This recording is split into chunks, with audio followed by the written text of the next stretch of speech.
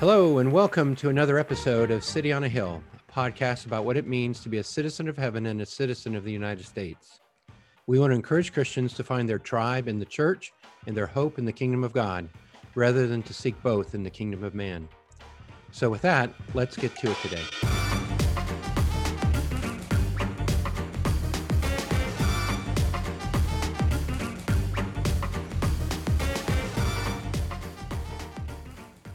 Well, hello, my name is Eric Estep, And I'm Scott Reevely. and this is the City on a Hill podcast. Welcome back. Scott, how you doing? I'm doing okay, thank you. My wife and daughter made it back from the other side of the world here this week, so I'm feeling good about that. That's great. They were gone for 3 weeks? Almost 3 weeks, yeah. And they're back, and then Marcia leaves again tomorrow. Oh, wow. But that's how it goes. So she's in high demand. She's in high demand. Awesome.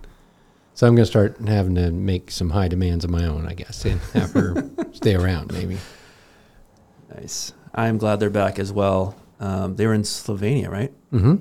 And that they helped with one of our missionaries. They helped lead a camp, Mm-hmm.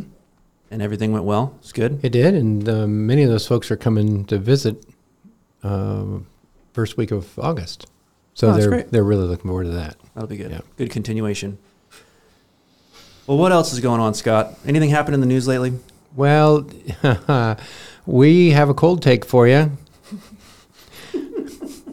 That's opposite of a hot take. We decided not to do a hot take on the Dobbs decision that came down on June 24th, but decided instead to let it sit for a little while and do a cold take. So there you go. Yeah, we don't have the resources to be a hot take podcast. Well, I'm not sure that my brain works fast enough to do hot takes. So Lukewarm takes at best. they have to be tried out several times before they are good to go. So that's how they get cold. They just sit there for a while and then they cool off. So anyway, but the Dobbs decision, as I imagine you are aware, is the decision that Supreme Court rendered that overturns Roe v. Wade and Casey and returns abortion to the people and their elected representatives.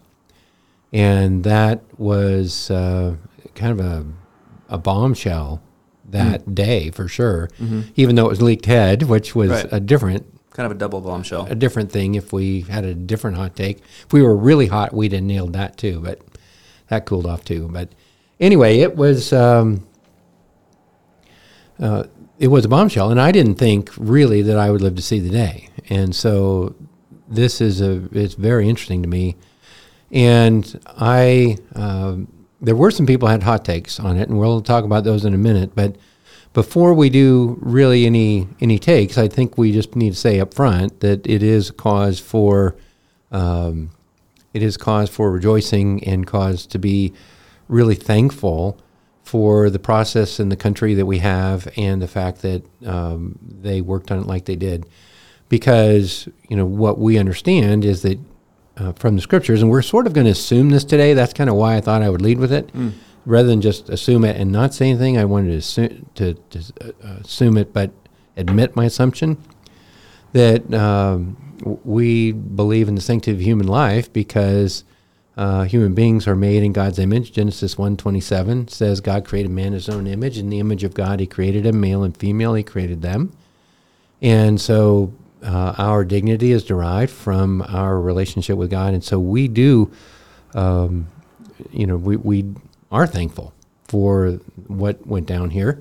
And because it does, I think, uphold the value of human life, and that's important to us. But we're going to assume that for the most part. And the thing that we're going to talk about today is it's going to be a little bit of a civics lesson because things got so fired up and there was so much partisan, polemic, angry, irate language that I think could be very confusing. And it just seemed to me that if the more you think about it, the simpler it gets. And that's kind of what I'm hoping will happen from our discussion of sort of the civics of what went down with the Supreme Court decision on Dobbs. So anyway, the reason that we thought we'd go this direction instead of the others has to do with with emails and videos and things that we received the very day or the day after this went down. For instance, I got something from my Senator Jeff Merkley, who said, "Today, a majority of unelected justices acted as a self-appointed super legislature to take away the right Americans have been guaranteed for over 50 years, one that large majorities of our people want to preserve." Now, that does sound kind of fired up, I guess. Mm-hmm. And I think that if you just sort of step back and think about this, the Supreme Court are unelected justices. And I think you have to say, is that a good thing or a bad thing? I mean, it sounds here like it's a bad thing. Oh, those guys are unelected. Right. Okay. It's at least used as it's almost derogatory in the way it's being used. Right. But as I think about what we've got, I have to be really, really thankful that we have a system where the justices are unelected. Mm-hmm. And that... At the federal level. Yes, at the federal level. And that kind of thing is the same, it's the same way that President Biden went about it. He said, with this decision, and he came out with this right away, with this decision, the conservative majority of the Supreme Court shows how extreme it is, how far removed they are from the majority of this country. Which, struck me. I'm thankful that they're removed from the majority, that they're not subservient to political swing or vote or anything like that. And so that is one of the things that are that I think we want to highlight is the process of this was and the process of this decision and how it came down was for the most part, I think, really healthy. The reaction, not so much, but anyway, there's just all kinds of language like that. Yeah, one of the best ideas is probably to be off Twitter that day. Oh, I had to turn it off. There's tweets from people running for governor that we can't quote that on the podcast. That's not going to work out, which is just surprising. But you're right. I think the goal of today is kind of piece this stuff apart and help us think, okay, how are we civically organized? Because some of the things quoted here had a deep frustration about what the judicial branch is doing and accusing it of acting like a legislature. I'd say in general it was kind of reverse, and 50 years ago it was acting like a legislature. Mm-hmm.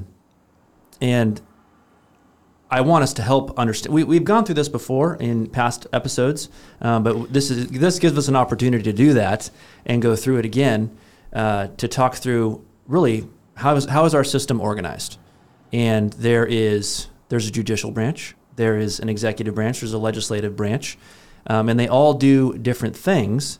And even that organization is something very unique. In the past, you would have, if you were in some type of monarchy or something like that, you could have within the same person the judicial, the executive, the legislative, and the fact that those are removed from each other in our system is what makes this so unique.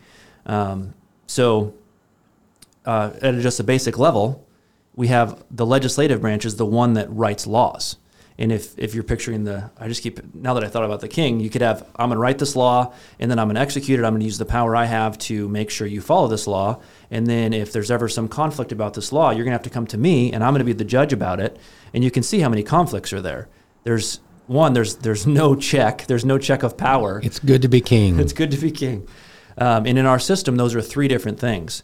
So in our system, the legislative branch, they work through what laws are going to be written, how are they going to be written, and if you were to read through the Constitution, Article 1, the beginning of the whole organization of our system, Article 1, is all about the legislative branch. So you talk about the Article 1 branch of government. And it says in Article 1, Section 1, all legislative powers herein granted shall be vested in a Congress of the United States, which shall consist of a Senate and the House of Representatives, and House of Representatives. So even within that, it's broken up again so that things don't move too quickly. And they're supposed to be of the ability to follow the majority will. That happens in the House of Representatives. That it's quick. You can quickly pass things there, and it's just obvious that they're kind of going with the flow of whatever the entire country is thinking at the time. And then the Senate was originally designed to represent the states. So there's 2 from each state, and it kind of slows it down. Like the populist branch is moving quickly, and the Senate branch would go, hold up, let's think about this before we do this. Let's ponder. So you had to have buy-in from both sides, and then in our system, the president would have to sign it as well. But all that Article 1, the branch of most prominence, Article 1, they're the ones that write the laws. And then the second article of the Constitution is the executive branch. They're the ones vested with the power. It says in Section 1 of Article 2, the executive power shall be vested in a president of the United States of America. So the president is the one given the authority to execute the laws written by the legislative branch. And then the Article 3 branch... Can I interrupt you right there? Oh, yeah, go ahead. Because, again, President Biden's response to this Dobbs ruling did include this. So he had some of his civics pretty squared away here, which comforts me since he's the president. And it says, he said, in terms that I wouldn't use, of course, but he said, Congress must restore the protection of Roe v. Wade as federal law. Okay, all of a sudden he identified the legislative branch as the one that needs to make law. And then he said, right after that, no presidential executive action can do that. Oh, he was square on the executive branch also. His conclusion was that Roe is now on the ballot. So anyway, I was encouraged by that. So he got Article 1 and Article 2 squared away. Now continue with Article 3. Sorry about that. Article 1, Article 2, Article 3. Article 3 is the judicial branch, and in Section 1 it says, the judicial power of the United States shall be vested in one Supreme Court, and in such inferior courts as the Congress may from time to time ordain and establish. So maybe you'll hear about, the Supreme Court is the one we're talking about now with Dobbs, but you may hear about a circuit court or various appellate courts. And those happened after to kind of create a system where all these judicial needs can be met throughout the country. And the judicial power is the power to judge between conflicting parties. And in this particular case, the conflicting parties were Dobbs, State Health Officer of the Mississippi Department of Health versus Jackson Women's Health Organization. So these two things were in conflict. These two parties were in conflict, and it's the judicial branch that holds the power to judge between them with the Constitution in mind. What does the Constitution say? And now we're going to figure out who is right between these two based on what the Constitution says. And so if you understand the judicial branch to be that way, then you would have to go back to what Merkley said, for instance. These unelected justices acted as self-appointed super legislators. And that's not really what they did. They were arbitrating between two parties, like you said. And they had to decide, is it constitutional or not? Is Roe constitutional, but is the ability for the federal government to control abortion a constitutional right that belongs to the American people by virtue of the Constitution? That was what they were wrestling with. And so one of our, I think I can say our favorite videos that we have enjoyed as far as civics go is that Ben Sasse has been the head of the Judiciary Committee.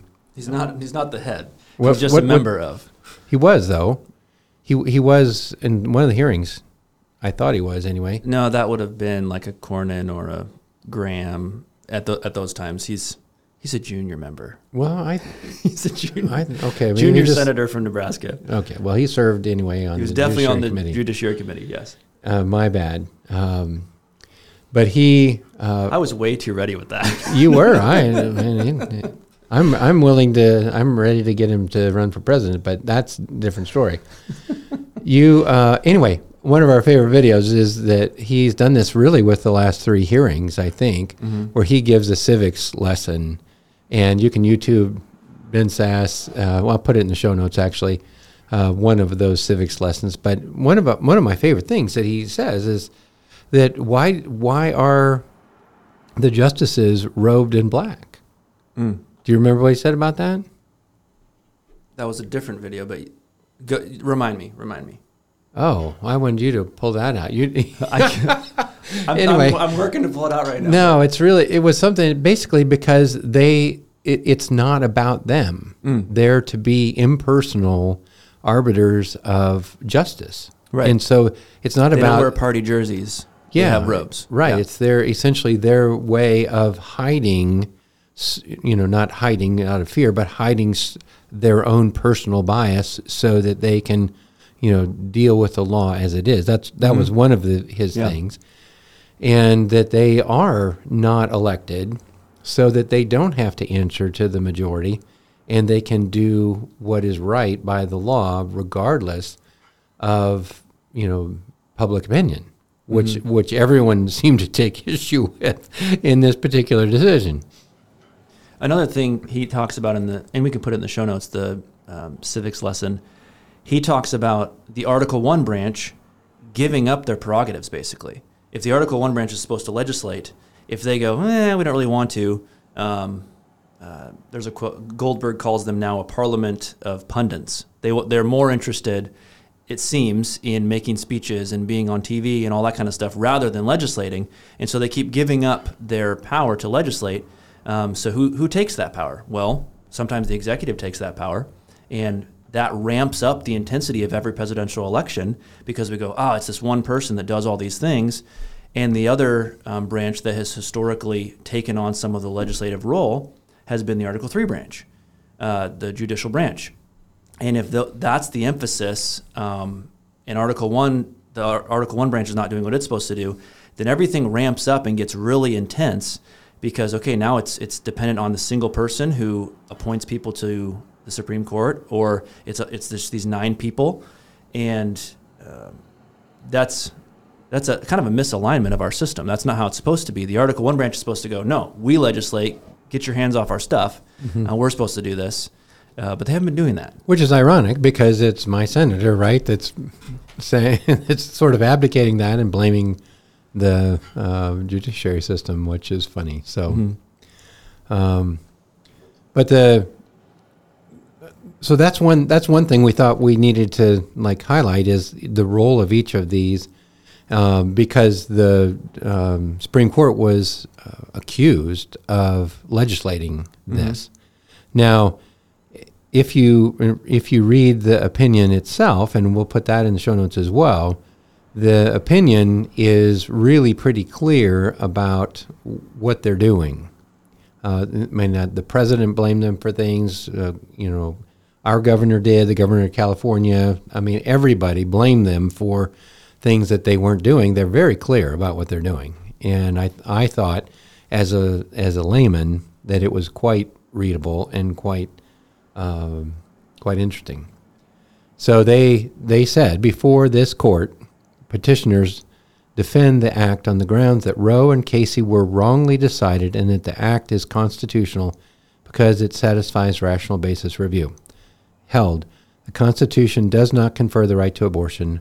Roe and Casey are overruled, and the authority to regulate the abortion is returned to the people and their elected representatives.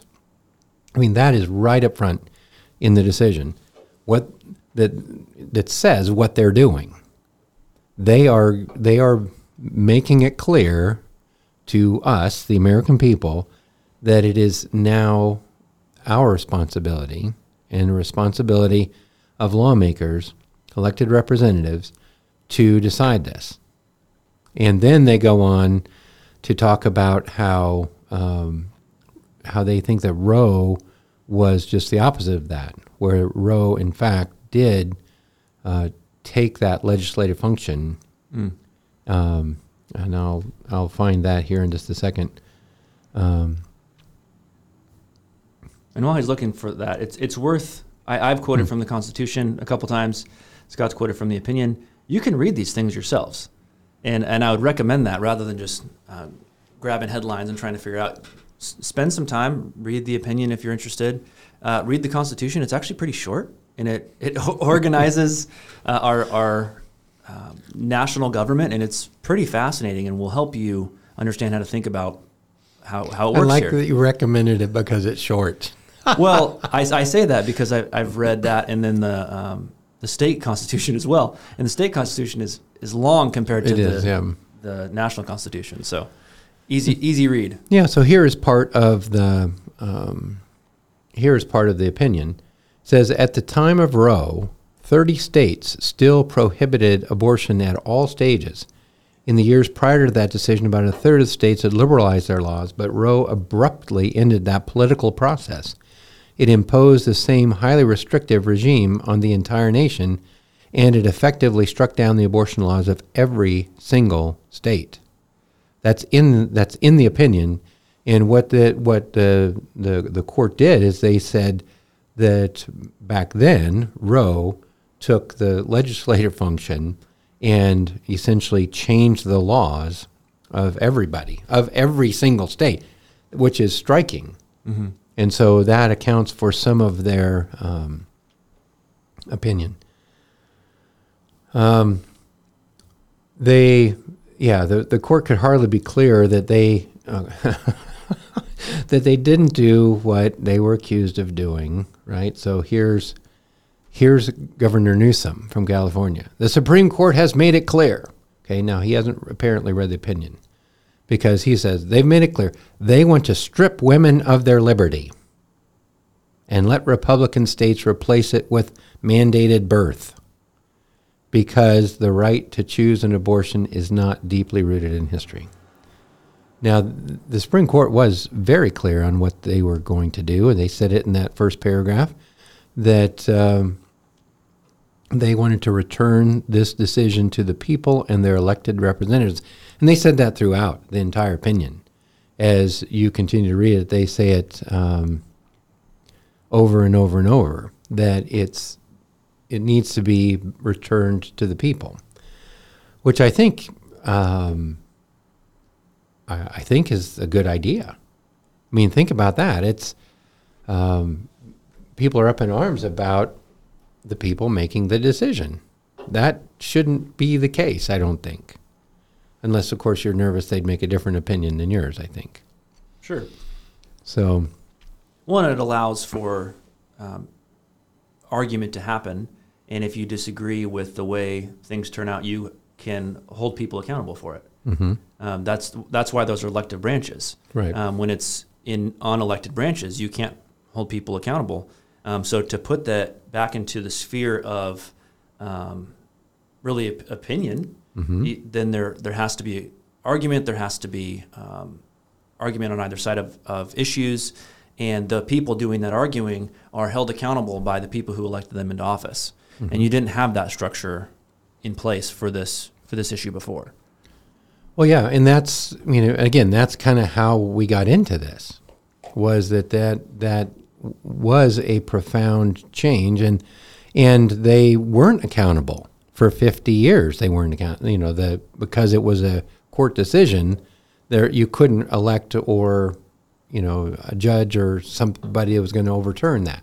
Mm-hmm. It wasn't like it was a law that needed to be repealed, and you could elect somebody to do that. They said on a different page, abortion represents a profound moral question. The Constitution does not prohibit the citizens of each state from regulating or prohibiting abortion. Roe and Casey arrogated that authority, which means they took or claimed it without justification. The court overrules those decisions and returns the authority to the people and their elected representatives. And so over and over, it's talking about returning the decisions to the people. And I think that that's what's supposed to happen when you have a court decision, or that's what's supposed to happen with laws and things like that. So just the civics of this make me happy to live where we live. You know, I mean, that's really what we're trying to do here, I think. So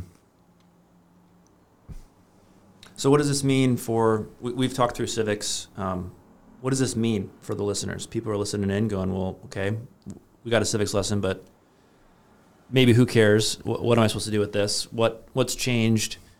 What do we do now? Well, I would probably state the mandate differently than the president did, but he said that that Roe is now on the ballot. And I would say, yeah, abortion is now in the hands of the people, and it will be decided by lawmakers, and it probably is on the ballot. And so I do think that people need to give, probably more careful consideration to their elected officials on this particular issue than they did before. And so that's one, is to recognize that it got, you might say, pushed down. It's not federally available now, but it is state by state, and so pay attention to what it is in your state and vote appropriately. That's the first thing. I think the second thing is to recognize that I think the Christian obligation is to care for those who are unable to care for themselves, which is why we care about the unborn. But it also must be why we care about mothers and their dignity and their, especially when there is some inability to take care of children. I mean, I think the church needs to be very active and sensitive in that situation. Right. So those are a couple things, and I'm just really thankful that the church has been doing that and has a track record really from the very earliest days of taking care of women and taking care of even unwanted babies. So right. I think that's good. I've heard of some legislation. Just as we're wrapping up, there's a Romney plan that's trying to organize, basically trying to end poverty for children. And one of the ideas he had was to increase child payments. We've had like child tax credits and things like that. And maybe if you have kids, you notice they were bigger the last couple of years because of some of the federal legislation. But one of his plans was to add payments and include the ability to pay those payments. I think it was 4 months before birth. So as a means of reducing poverty, as a means of taking care of people who, what do I do? I can't. Yeah, communicating to women that right. that you can do this. We're here to help you. Yeah, we're here to help you. And I thought that was a super interesting idea, and one that puts some money behind that pro-life emphasis as well, for baby and for mama. And that's just really, I thought that was a cool idea. It's not passed, but it's a plan, and it's in the Senate. So and it's certainly worth talking about and paying attention to. Mm-hmm.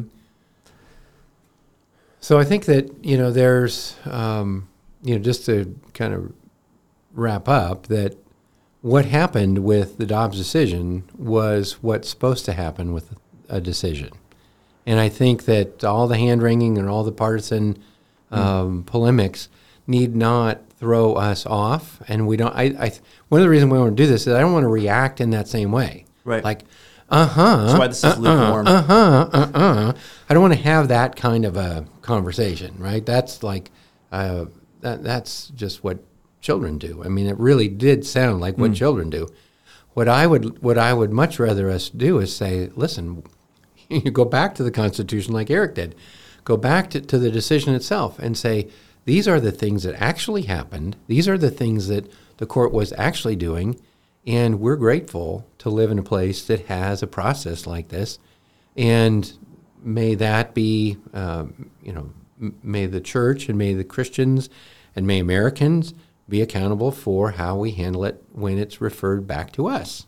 So anyway, that's kind of the way that I'm thinking about it, and kind of why we wanted to kind of take this angle, because this angle to me is a way to get around going back and forth, because people really do have different belief systems underneath the way that they vote on this. Right. And you're not going to shout other people out of theirs, but we do have a system that helps us with this, and that's what we wanted to highlight. Well, this should be able make a place for you to be able to talk with someone, rather than just do that shouting game, which is completely unhelpful. But as a means of, hey, can we actually talk? If we actually want to have a conversation, this might be a way to do that. So then you can get down to the level of disagreement from a kind way, from a desire to understand. So jump in, see what happens. There you go. If you do want some more talk on, we are clearly lay people on the level of legal discourse, or judicial discourse rather. So one of the things I found helpful was the Advisory Opinions podcast, and we can put that in the show notes. They are smart lawyers, and they can talk through the judicial opinions. So if you're interested in kind of doing a deep dive on that, you can look at that link as well, and that would be helpful. Until next time, though, don't forget to subscribe on Apple Podcasts or wherever you get your podcasts, and rate us. If you find what we're doing helpful, a review goes a long way to getting this to other people. Share this with a friend. If you have questions, send them to comment@cityonahillpodcast.com. You could also record a question at speakpipe.com/cityonahillpodcast. And we look forward to the next conversation.